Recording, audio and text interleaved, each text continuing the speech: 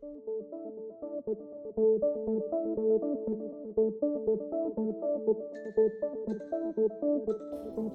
and welcome to the Hacked Off podcast. In today's episode, I've got Andrea and Lorna with me. Who on earth are you two? Why are you here? Good question. So I'm Lorna Armitage, one of the co-founders at Caps Lock. I believe you've met our third co-founder, Jonathan, before. But yeah, very quickly about me. So long history in kind of tech and cyber in particular, and also in education. So I used to be a senior lecturer at university, but also been a consultant out in cybersecurity for 10 years now. And hi, I'm Andrea.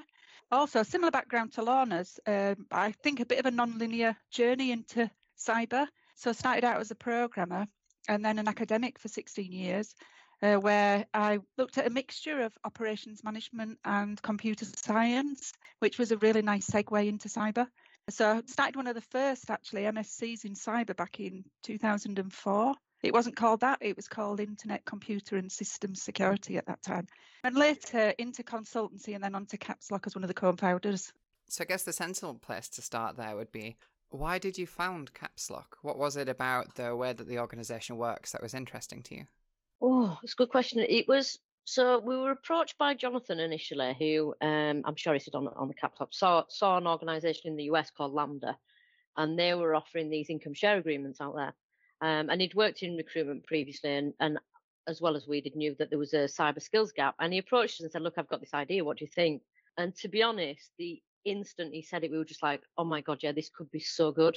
We can remove barriers. We can give people opportunity to get into this sector. You know, we can do education in a way that's really impactful and really deep learning." You know, myself and Andrea have worked in the education space, you know, not only in kind of the academic side, but we've also trained out in industry as well. And what we really wanted to do with Caps Lock was take all the best bits of that kind of academic rigor, but that boot camp style that can be more flexible, bring those together and do something that could really make a difference. I guess in a nutshell for me, that was the key thing, the making a difference. You know, we can make a difference not only to people's lives, but also to that skill shortage in the sector and that lack of diversity as well. Yeah, I think on top of that, like you say, that ability to develop something without any constraints. So if you're looking at working within, I don't know, training organisations, they might have constraints of certifications. If you're in university, there is a bag of constraints about what you can and can't do. And this was looking at actually taking all the best parts, being able to do it in a way that was innovative and exciting, as well as improving all those things around diversity, actually making it a little bit more attractive to a wider group of people. So you mentioned removing blockers there. What are the blockers? What are the things that you're trying to minimize for people? This is where my filter stops, I think. But okay, I'm just going to say it. Do it. You know, for me, I've worked in cyber a long time, you know, and I've had a very successful career in cyber and got to kind of the top level in my career on that. I love it. I'm passionate about it. But if I'm dead honest, it's quite elitist. You know, people like the whole smoke and mirrors around it and using the language so nobody understands it and making it appear to be an area that only the elite few and the special few can get into, you know. So that was one of the key things for me. You know, actually, cyber isn't. I'm not saying it's not a difficult field. Of course it is. But it's not like, you know, you've got to be somehow some really, really techie or, you know, I've got to have some kind of superior knowledge to get into it. It's just not true at all. You know, I think coming from a diverse background, understanding business, or, you know, problem solving, being able to communicate, all of those things are equally as important. So that was one of the key ones for me. And then also to do any of the kind of traditional certs or university, it costs a lot of money. You know, not everybody's in a fortunate enough position. So that financial aspect as well was a massive barrier that we wanted to remove. I think as well, you know, the gendered aspect. I think cyber as a sector is really gendered. All the terminology it uses, all the gamification of whatever you might get into, all the people you might see in positions where you can look up to, where you can see yourself. Actually, it's quite gendered all the way around, I think. So myself and Lorna actually being two co-founders in a cyber business is quite good. I think it gives people that little bit of inspiration to say, actually, we could see ourselves here. And also we worked really, really hard on any of the language we used, the case study we use, just the labs we use, anything we do that actually tries to make them as gender free as possible, to be honest, to make it look a little bit more appealing to lots of different people. You mentioned use of language there. Why do you think the use of language is so key? I think because it can be really, what's the word? Off-putting. That'll do. It excludes, doesn't it? You know, we did it when we both worked at the University of Bradford together and in the computer science department, and we did a lot of work around trying to increase more women into our courses there. So we did a lot of research around that, and even for myself, it's kind of off-putting, that whole kind of war rooms and battles and. You know, it's just, I mean, and it's not even just for women, is it? I'm pretty sure that not all men enjoy all that kind of thing either. You know, let's be honest. It's really interesting to hear you say that because that isn't what I was expecting the response to be. I know from my own experience in cyber, there's a certain use of language where somebody might be telling a story or describing, for example, a certain role, and if they're using language which doesn't reflect yourself, it can be difficult to see yourself in that role, or it can feel exclusionary, as you said, because you don't really identify with the people that they're talking about. But I do like the fact that you mentioned the use of like military terminology and things like that, because cyber is absolutely full of it. War rooms and all of that kind of thing. And that is... Battle path. Yeah, it's equally frustrating for me, but in a different way, because of course I'm a ex-military. So for me, it's frustrating because when we use things like front lines of cyber, it's like, that is not my experience of what that word means. Yeah, exactly that. And you're absolutely right as well. It's the whole examples that are given. And as Andrea said, we've been really, really mindful of the kind of case studies we use and the language we use in that sense as well. Not overcomplicating it, you know, not filling it with all these acronyms. So people are bamboozled by anything that you say to them. And I think, again, for me, and this is a personal opinion, obviously, it suited a lot of people, a lot of those. I use a term actually you're probably familiar with, Holly, snake oil salesman. Yeah. I saw it was in one of your awards, you know, and it suits them, doesn't it? Because you've got the smoke and mirrors that you can put in front of everybody, and everybody's like, oh my God, I don't understand this. It must be really, really difficult. I can't get into it, or I've got to pay somebody thousands and thousands of pounds to look at this for me, you know, and it allows people who, and I've not come across many in my career, but they are definitely out there who maybe not got integrity and use that to their advantage. I think as well, you know, like you say, how many times must you get referred to as a female pen tester? Possibly. Yeah, the worst one recently is getting referred to as a female owner, because of course I run my own startup, and it's like, that phrase does not sound to me like I think the person saying it meant it to sound. Yeah. It's crazy. The whole area is totally gendered. Right from the start, the things you read, the way it looks, the colours that are used. I think everything really.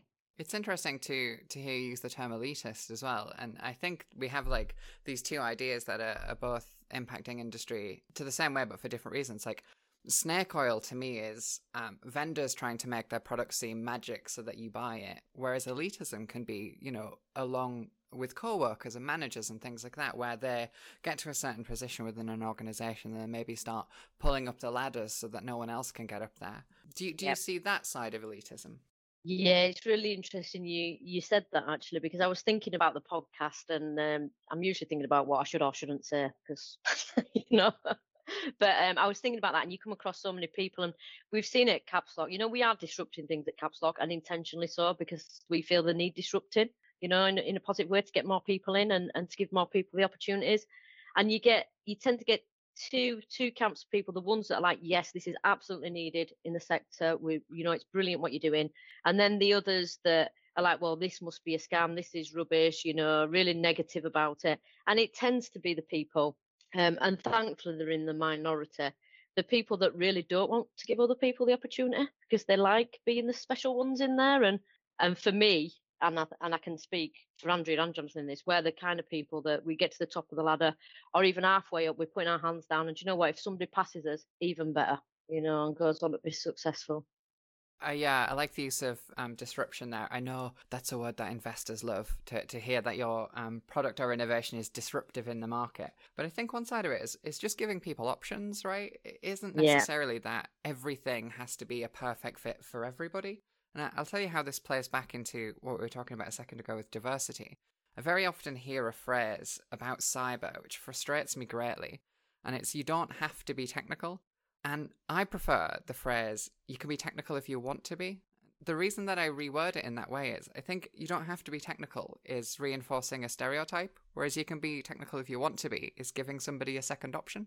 Yeah. Yeah, that's a really good point, actually. I'm going to pinch that. Please do. I'm having it. That's the thing though, right? It's giving people options. It doesn't have to be that this product or this idea or this way of working is perfect for everyone. It can just be like, if this works for you, then the option is there.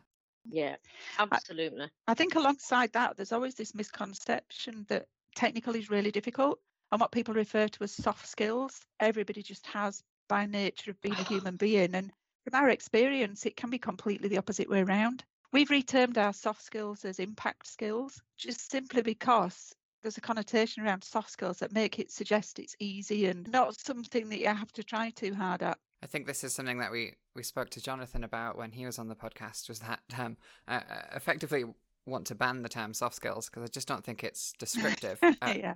I like your use of impact skills. I think that's an interesting way of putting it. Previously, I've called it professional skills, just in terms of the fact that it's the aspects of your role around the specific technical specification or the technical speciality. Yeah, we thought long and hard about it, and it comes back to what we said about the language and everything we used, and we settled on that because we wanted it to be clear that they are really important, they are really impactful, and for me, as a cyber professional for a number of years and as a hiring manager previously, they're the ones that are really difficult to find sometimes, and they're the ones that are the hardest to teach if people don't have them. Yeah, also just, if you are the candidate trying to get a job, those are the skills that will make you come across well in the interview. So even if you're, equally technically capable to somebody else, if you can demonstrate that and talk about that skill and talk about those capabilities, that's your impact skills, to use your term, benefiting you in other ways. Yeah, exactly that. You stand out, don't you? I think also looking at the word technical, people quite often have a fear of it. It's a bit like being in school and being told this is a maths problem. It kind of freaks certain people out, I think, just because they've been told all along, oh, you're not technical, or you're not good at maths, or you're not good at all these things. And so they hear the word and think, I'm not going to be able to do it.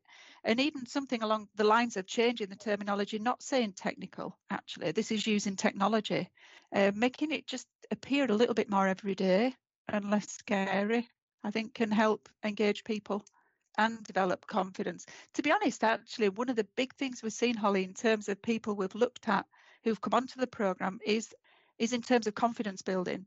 Actually, quite often, some of the real skills are in there, but actually, given that they've got the fear of the sector in general, it's feeling I'm not going to be good enough for this.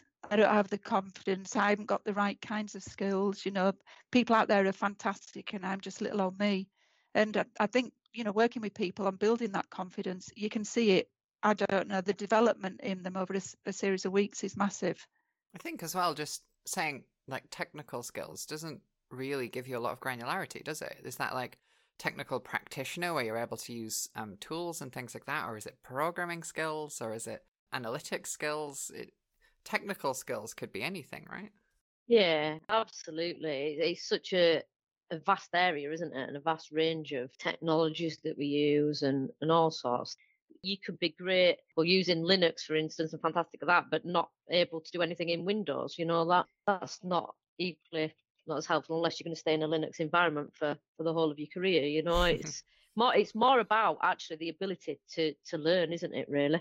And the confidence to get hands on. How do you build that confidence in people then? Oh, good question. I mean, we've seen it in almost all of our learners. That imposter syndrome. We work really closely with them in terms of our mentors. So we've got some fantastic industry mentors in with the learners. So some of it's with that. We give examples. So we do a bit of a session with them about us and where we started. I tell them all I left school at 16 with 2 GCSEs and worked in warehouses. Did all sorts in my career, and so we give those examples as well. And we're really quite open and honest with all our learners around our journeys as well. Telling them, we've got so far in our careers, we still suffer with imposter syndrome. I'm like coming onto this and thinking, oh, I'm going to be rubbish on this podcast. It's the first time I've ever done one. So it happens, doesn't it? It's a constant thing I think that a lot of people battle with. But we do a lot of work with them around that. We do career mentoring. We help them to pick out their transferable skills. They're getting constant feedback in the classroom around the work that they've done. And I have to say, some of the work that these learners are producing is just astounding. As it Yeah, really it's is. incredible. Myself and Andrea have taught and trained hundreds, if not thousands, of undergrad, postgrad, PhD students over the years. And honestly, the work that they're producing in the timeframes that they've got, coming from the experiences they've had, it is just mind blowing. So it is just working through and like I say, the mentoring and a constant thing, and it's something we've got to keep doing. And then they'll go for an interview and they won't get it, so the confidence dips again, and we've got to keep explaining it's just all part of the experience. You're going to go for these interviews. I've lost count of the amount of jobs I've been rejected for over the years. It happens, doesn't it? So it's about around that, really. It's also around pushing them a little bit as well. So as well as the hand-holding stuff, it's a little bit of feeling the fear and doing it anyway. Encourage them to speak up and present stuff and feedback and ask questions. And you can see day on day, as Lorna said, the confidence growing. So there is quite a bit of pushing them along as well. It's not all we are definitely hand-holded. challenging. Yeah, we are definitely Completely. challenging them. The first 2 weeks they're doing risk assessments. They're looking at a case study of a business, going in there making some really serious decisions, as if they were out there as a kind of senior consultant and doing these things. So yeah, very much being challenged. You mentioned interviews there, and I know that's something that a lot of people that I speak to, certainly when they're early in their career, don't realize that it's not possible to be successful in every interview. It's not possible to go and be, to get a job offer at the end of every interview, just based on the simple metrics of it, the number of people who apply. If there's only one opening and many people apply, then not everyone can possibly get an offer. Or maybe it might actually be the case that role isn't a great fit for you, and the company or yourself identifies that during the process, if there's something that's important to you that they don't offer, or vice versa. And I think people, if they go for an interview and they're not successful, that could be quite a kickback for them when really it shouldn't be. Yeah, I totally agree. I think there's a couple of things in that. And first of all, I think people forget that an interview is a two-way process, and you're interviewing the employer and the organisation just as much. And it might, it's okay for it not to be a fit for you, actually. And I totally get that not everybody's in a privileged position where they can turn jobs down, and sometimes they need one. But it is a two-way process. And secondly, as you say, sometimes it's just a numbers game, isn't it? Putting the applications in. Sometimes it's as simple as, you just click with that person on a personality level, just that they've already got somebody else in mind for the job. I think the really important thing for people to remember, and I totally appreciate it's difficult. So when you're in that situation and you're applying for lots of jobs, but the important thing I think for people to remember is it's not personal. It's not personal at all. Yeah, and sometimes it can just be not knowing what to expect when you go in as well, because every business is different and every hiring manager is different and every recruitment process is different. So, you can't be completely prepared for these things. Yeah, absolutely. So you mentioned mentoring. How do you feel that mentoring helps with these kinds of skills? I think it's really good for the learners to see, people and be able to speak to people out there who are in the industry and doing it. It's really important for that to be separate from Caps Lock, because, to some extent, we've got a really good relationship and a really good trust relationship with our learners. But at the end of the day, they're always going to be a little bit like, well, you would say that because, we're doing your course. So I think it's really good that they get that information and the viewpoints of other people outside of Caps Lock, outside who are already in industry doing this. People, lots of women in there, lots of BAME people in there that they can identify with, and they can see it being successful, and also had the struggles that they're probably, the imposter syndrome stuff, the things that they're struggling with now. They've been there and they've seen that, and they can tell them actually it gets better.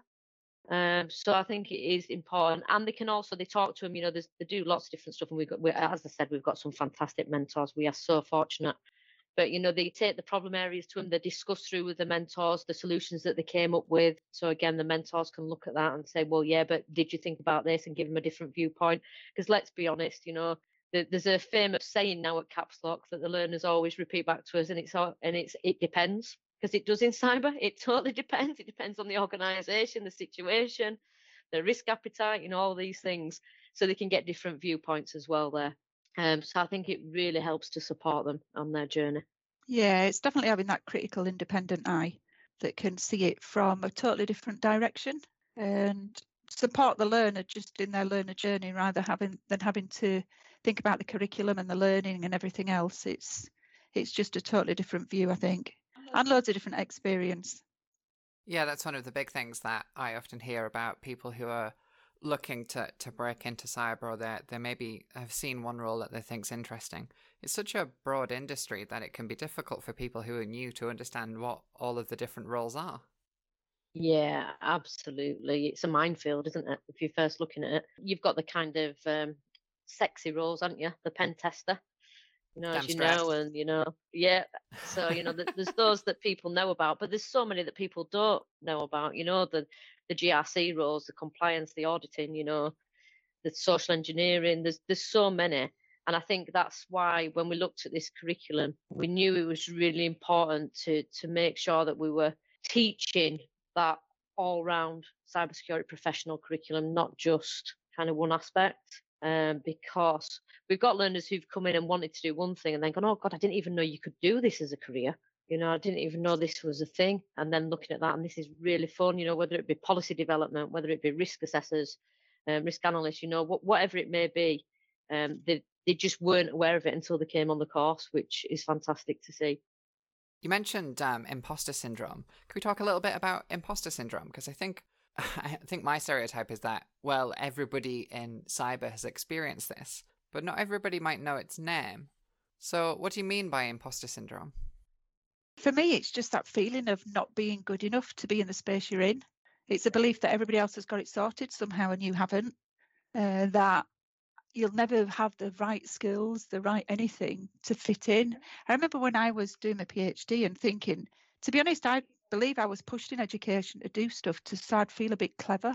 I thought I'm going to get a PhD and then I'll feel smart. What else am I going? And I got a PhD and I thought I just feel stupid with a PhD. It's really not helped me. So I think it is that belief really that other people have got it sorted and you haven't. They've got the skills and you don't. And somehow you're never going to achieve it. And I'm not 100% why it seems to be the case that for women it's a bigger issue. But that certainly is. I know there's some statistics or some research somewhere that says if there's a job specification with 10 skills listed, if a man sees 3 of those he has, then he may apply for the job.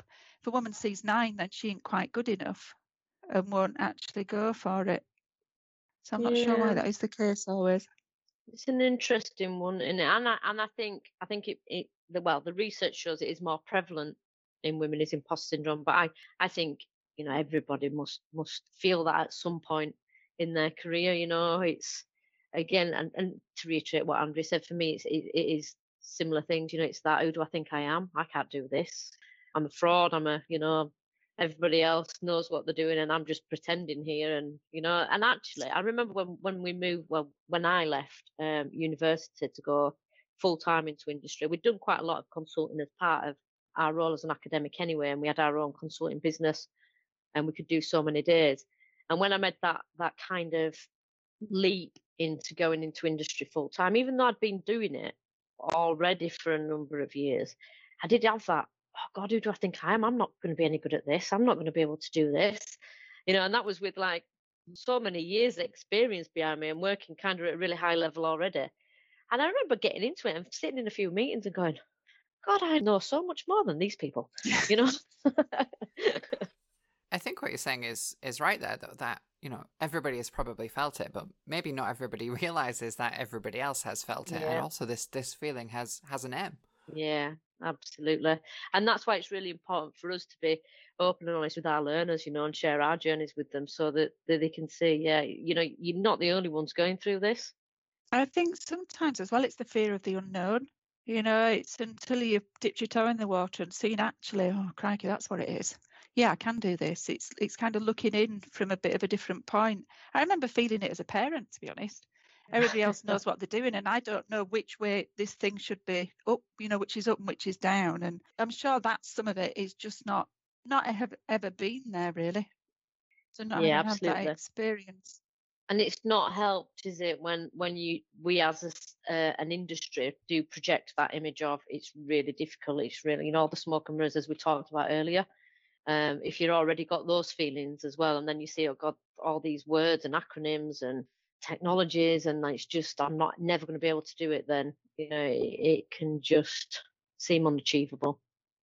Yeah, and I think it's something that comes with you throughout your career as well. It's not necessarily just something that you feel when you're still breaking in. I remember, feeling these kinds of things at several points in my career. For example, going to do penetration tests for an organization in a new vertical or something like that, going to work in the retail sector or something, and hearing them say, well, have you ever worked in retail before? And then when you get into it, it's like, oh, all of your computers are the same as everybody else's computers. And all of your vulnerabilities are the same too. Yeah. So, yeah, I think we feel it a lot, but it's not necessarily something that should hold you back. And mentioning there as well, fear of the unknown. I think fear of the unknown can potentially be a good thing. I think feeling nervous or being afraid of an opportunity can help you make sure that you're prepared for it. Yeah, I absolutely agree with that. And going back to what you said about feeling it all the time, every new contract, every new project that I work on, every new role I took up, I absolutely had that feeling. And even now, it still happens now when we're going into meetings on certain things. It does happen. And I think you're right, that fear can motivate you. I think fear for me in this context is only a bad thing if it's stifling and debilitating and it stops you doing things. And it's that saying that Andrea said earlier, that feel the fear and do it anyway, can be really powerful. Yeah, definitely. How do you encourage people to realize that, though? How do you encourage, these people who are maybe looking to rescale or are new into cyber, who don't realize that we're sitting here saying, oh, everybody feels this. How do you encourage them to use their fear or these other emotions to their benefit? I think some of it is opening up and being honest about this is how it is for everybody. So by sharing stories around, yes, everybody feels fear about certain things they've never done before, or even things they've done for the whole of their lives, actually.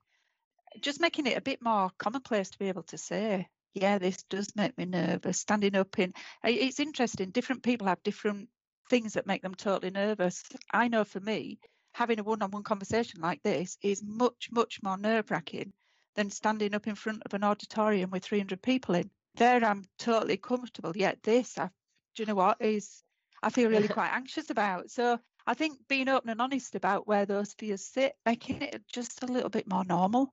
Yeah. Why do you think you get those feelings, though? Why do you think that you would be, feel anxious about a podcast or any other kind of, one-on-one conversation, whereas for you, talking to an auditorium is easier? Where do you think that comes from? For me personally, I guess the auditorium bit is I'm a little bit more in control.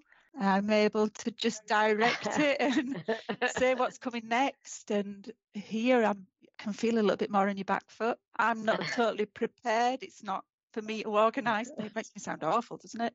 A bit of a control freak. But I think it's just that unknown again for me. I don't know where it's heading next. And what if I sound stupid?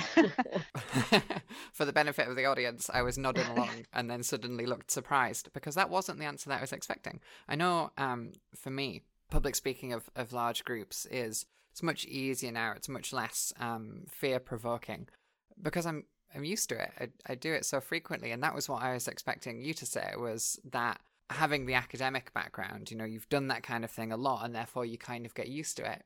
But for you, it sounded a little bit more like being in control of the dynamic and in control of the situation was maybe more important. Yeah, 100%. I think it's a bit of a feeling of comfort. If you can totally decide where it's heading next, then it's within your control. Then I remember giving this oration at a university for this, I can't remember who it was, but she was a really inspirational woman.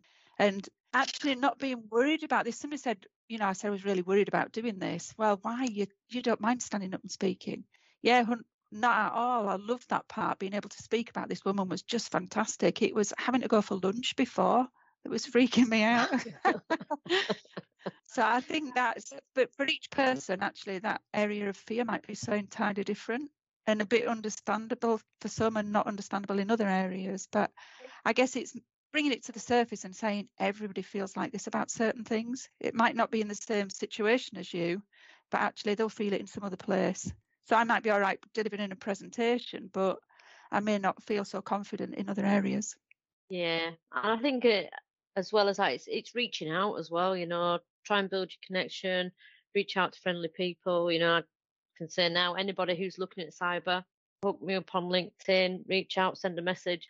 Happily speak to you and put you in touch with people. But if you can get people that you can reach out to who are already having these conversations as well, even better. I was just smiling at Andrew because I'm like totally the opposite. I'm just like, do you know what? Sod it, I'll do it. And then I beat myself up about it later. God, I said the wrong thing on the podcast. I shouldn't have said this or I should have said that. I'm a bit more impulsive, I guess. Do you think that you build into situations that plays to your strengths, and is that something that you're conscious of, or is it just something that you live with? I think I consciously stay away from one-on-ones mostly. So yeah, I avoid things that really freak me out if I can, which isn't always a good thing, to be honest. I think you should push yourself. I think in terms of cyber actually as well, giving it a friendly face helps, as Lorna says, kind of reaching out to people. But I also think making it more human, actually not having to be 100% perfect, not having to be this particular way, just saying actually we're all vulnerable in these different ways. We've all got our good and our bad areas, things that we like, things that we don't. And I am pretty bad at staying away from things that freak me out. I'll do my best to avoid it. That's not necessarily a bad thing though, because I think like what I was looking to explore there was it's your awareness of it, right? It's like if you know that this is a weakness, then you can build your environments and you can build things like your network that was mentioned a second ago to support you for those things. But if you don't explore what works well for you, what you find difficult, what doesn't work well for you, then you'll struggle. And if you're new to an industry, or if you're new to working in general, if you just leaving university or something like that, you might not necessarily know these things about yourself. Yeah, that's very true. It is understanding yourself and your own strengths and weaknesses is really powerful, isn't it? But you're absolutely right. I think it takes time to get there. I don't know whether it's time and a maturity to get there. Learning from things, learning from roles that have been good, roles that have been bad. All of that builds to that, and it is quite difficult when you're first coming into a sector to understand that. There's stuff that you can do, I guess, to understand yourself a little bit better around things like the MBTI, and there's pros and cons to that. There's research that says it's brilliant, there's research that says it's absolute rubbish. But I think the more that you can get to know yourself, understand yourself, and be okay with yourself, what I don't know if it was yourself or Andrea just said about, those differences. God, it'd be bloody boring, wouldn't it, if we were all the same? And cybersecurity wouldn't work very well, would it? And I think this is one of the problems actually with cyber at the minute. That lack of diversity means that you're not getting those different viewpoints always. And I think for me, it is kind of, without sounding too hippie, being at peace with yourself, being okay with who you are. And that comes with time, I think, and maturity. And a lot of mistakes, if my life's anything to go by. I think as well, I don't know whether you agree, that sometimes it's finding the safe spaces where you can explore stuff. I know within Caps Lock, it's a really safe space to be able to explore presenting things and doing things that take you out of your comfort zone. And if you can find a safe space to do this kind of thing, when it becomes an environment where you're under a bit more pressure, or it matters a little bit more to feel like you're on top of it, or you're delivering something perfect, then you've at least had a bit more practice in a space where people are going to hold you up and say, actually, you've done brilliantly. And, I think that as well, we perhaps need more spaces to just explore not doing it right, making mistakes. I think one of the things as well is the fact that we can talk about these skills as if you have them or don't have them. And really what we're pulling out with this conversation is it's far more granular than that, right? So you might look at something like public speaking skills and say, oh, you either can or cannot public speak because you've gained that skill. And then what we've been talking about here is that public speaking can be different depending on whether it's one-on-one or a small group or a lecture theatre filled with people. Yep. And I think having, not only the safe space or the ability to have like an introduction to gaining that skill is important, but also just remembering as you build that skill, there's a lot more to it. You might be able to get on a stage and deliver a presentation to 100 people who sit in silence, and that might work well for you. But if somebody shouts out or asks a question partway through or heckles you, the ability to deal with somebody heckling is a completely different skill, right? Yeah, absolutely. It was when we worked at the university. It was quite funny because Andrea never taught first years. She just didn't teach first years, because a lot of when you teach in first years in a university, I took on a lot of the first year modules as well as other colleagues. Is you've got 150, 160, 18, 19-year-olds that have come from a school environment. The biggest skill set there is not public speaking or lecturing, it's classroom management. Just keeping them kind of focused, engaged in the room with you. And you just really didn't enjoy that element of it, did you? Myself, I came from originally, I was taught in secondary school in inner city Bradford. So, I earned my spurs there in the classroom management department.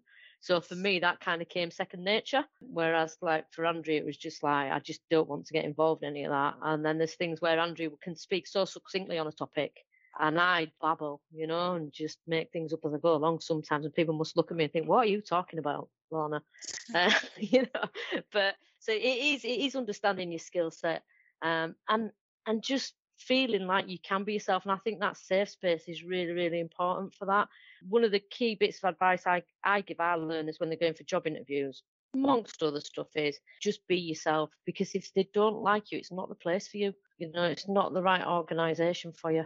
If they don't like who you are and what you're about, then maybe it's just not fit for you. And I know, again, that sometimes you're not in a position where you can pick and choose. But, I think it's really important that enjoying your work is so important, isn't it, to mental health, to everything, really. I think it's a difficult thing to bring up, because you say, you want to avoid the privilege problem, right? You want to talk about, you need to make sure that the role is a good fit for you when you're going through interviews. But obviously you have to acknowledge the fact that some people aren't in such a privileged position and they just need work. Yeah. That's fair enough. But also equally, getting a job at a organization that isn't a good fit for you, that's going to put too much pressure on you, that's going to negatively impact your mental health, is a really bad thing. And it's something for people to be aware of, that they should be conscious of those things. Absolutely. I've been in that position, many, many years ago, when I was a teacher, actually, in a role where I literally every morning got up and cried before I went to work, because it was just so horrible. And it was nothing to do with the role in particular. It was to do with the people that I worked with and the culture of the organisation. It just was not a fit for me. And at that time, I was in a position where I could not give that job up. I couldn't just quit and say, I don't want to do this anymore for financial reasons. And it's an absolutely horrendous place to be in. So I think people really do need to be mindful of it and take it into account. It's interesting, actually. I was just thinking, when you talked about the role of a mentor, I know, hooping back to 20 minutes ago, but I think that's also an area where a real safe space is created. Because, interestingly, listening to what a lot of the learners said, they were asked what kind of qualities would you like in a mentor? And pretty much time after time, top of the list was somebody who's kind, somebody who will listen, somebody who will encourage us. So it spoke of individuals really wanted to create that safe space for themselves, to be honest. Yeah. Do we play in Caps Lock, we play this game called, what is it called? Some kind of bingo game anyway, where there's certain things happen day after day where you can strike it off on a bingo card. You can edit this bit out. And my thing on this bingo card is randomly changing the subject. I think I've got a brain that runs at a slightly different pace to some people, faster and slower. I think that's fine, though, and that's just another thing to be conscious of yourself, isn't it? Is that if you have a thought process that's maybe non-linear, there's ways of managing that, right? I constantly, and I'm going to hold up to the camera so you can see it, constantly take notes as we have these conversations, because I do the same thing. It's very easy to kind of dart around between topics because they sound interesting. And of course, I'm trying to keep some kind of linear structure here for the sake of a podcast. And the only way that I can do that is by tracking. Oh, you said that, and that's interesting. We should come back to it. Okay, we've spoken about that now. I should cross it off. And I do this in every podcast. So it's just being aware of, in this case, not necessarily aware of your emotions, but it's aware of your mental state and aware of how you think and what works for you, right? Yeah, definitely. Yeah. It might be worth mentioning as well, I've got Asperger's, and I think in particular, I know that's quite commonplace actually in the tech sector and in cyber, and I think that definitely alters the way I communicate and the way I think. And I think some of this jumping around is my mind doing just that. So I think that's everything that I had on my list to talk about. So can we quickly try and summarize some of the advice and guidance that we've covered as we've gone through? I guess let's break it down to advice and guidance for people wanting to get into the industry, and then also some of the things that we spoke about on the recruitment side of things. So if you had somebody who was interested in getting into cyber, and there was one thing from this podcast that you could leave them with as a parting message, what would it be? Okay, my one thing is going to be, don't let the language, the perception, the whole smoke and mirrors put you off. You can do it. Yeah, what would mine be? I think probably something along a similar vein. That would be, just because everybody else looks like they've got it 100% sorted doesn't mean they have. And actually everybody's just bumbling around like you. And if you've got the interest and determination, that is way more important than knowing everything at that stage. I think mine would be what I said earlier, which is leaving people with the thought that you can be technical if you want to be. Yeah. You can go whichever way works for you. Fantastic, yeah.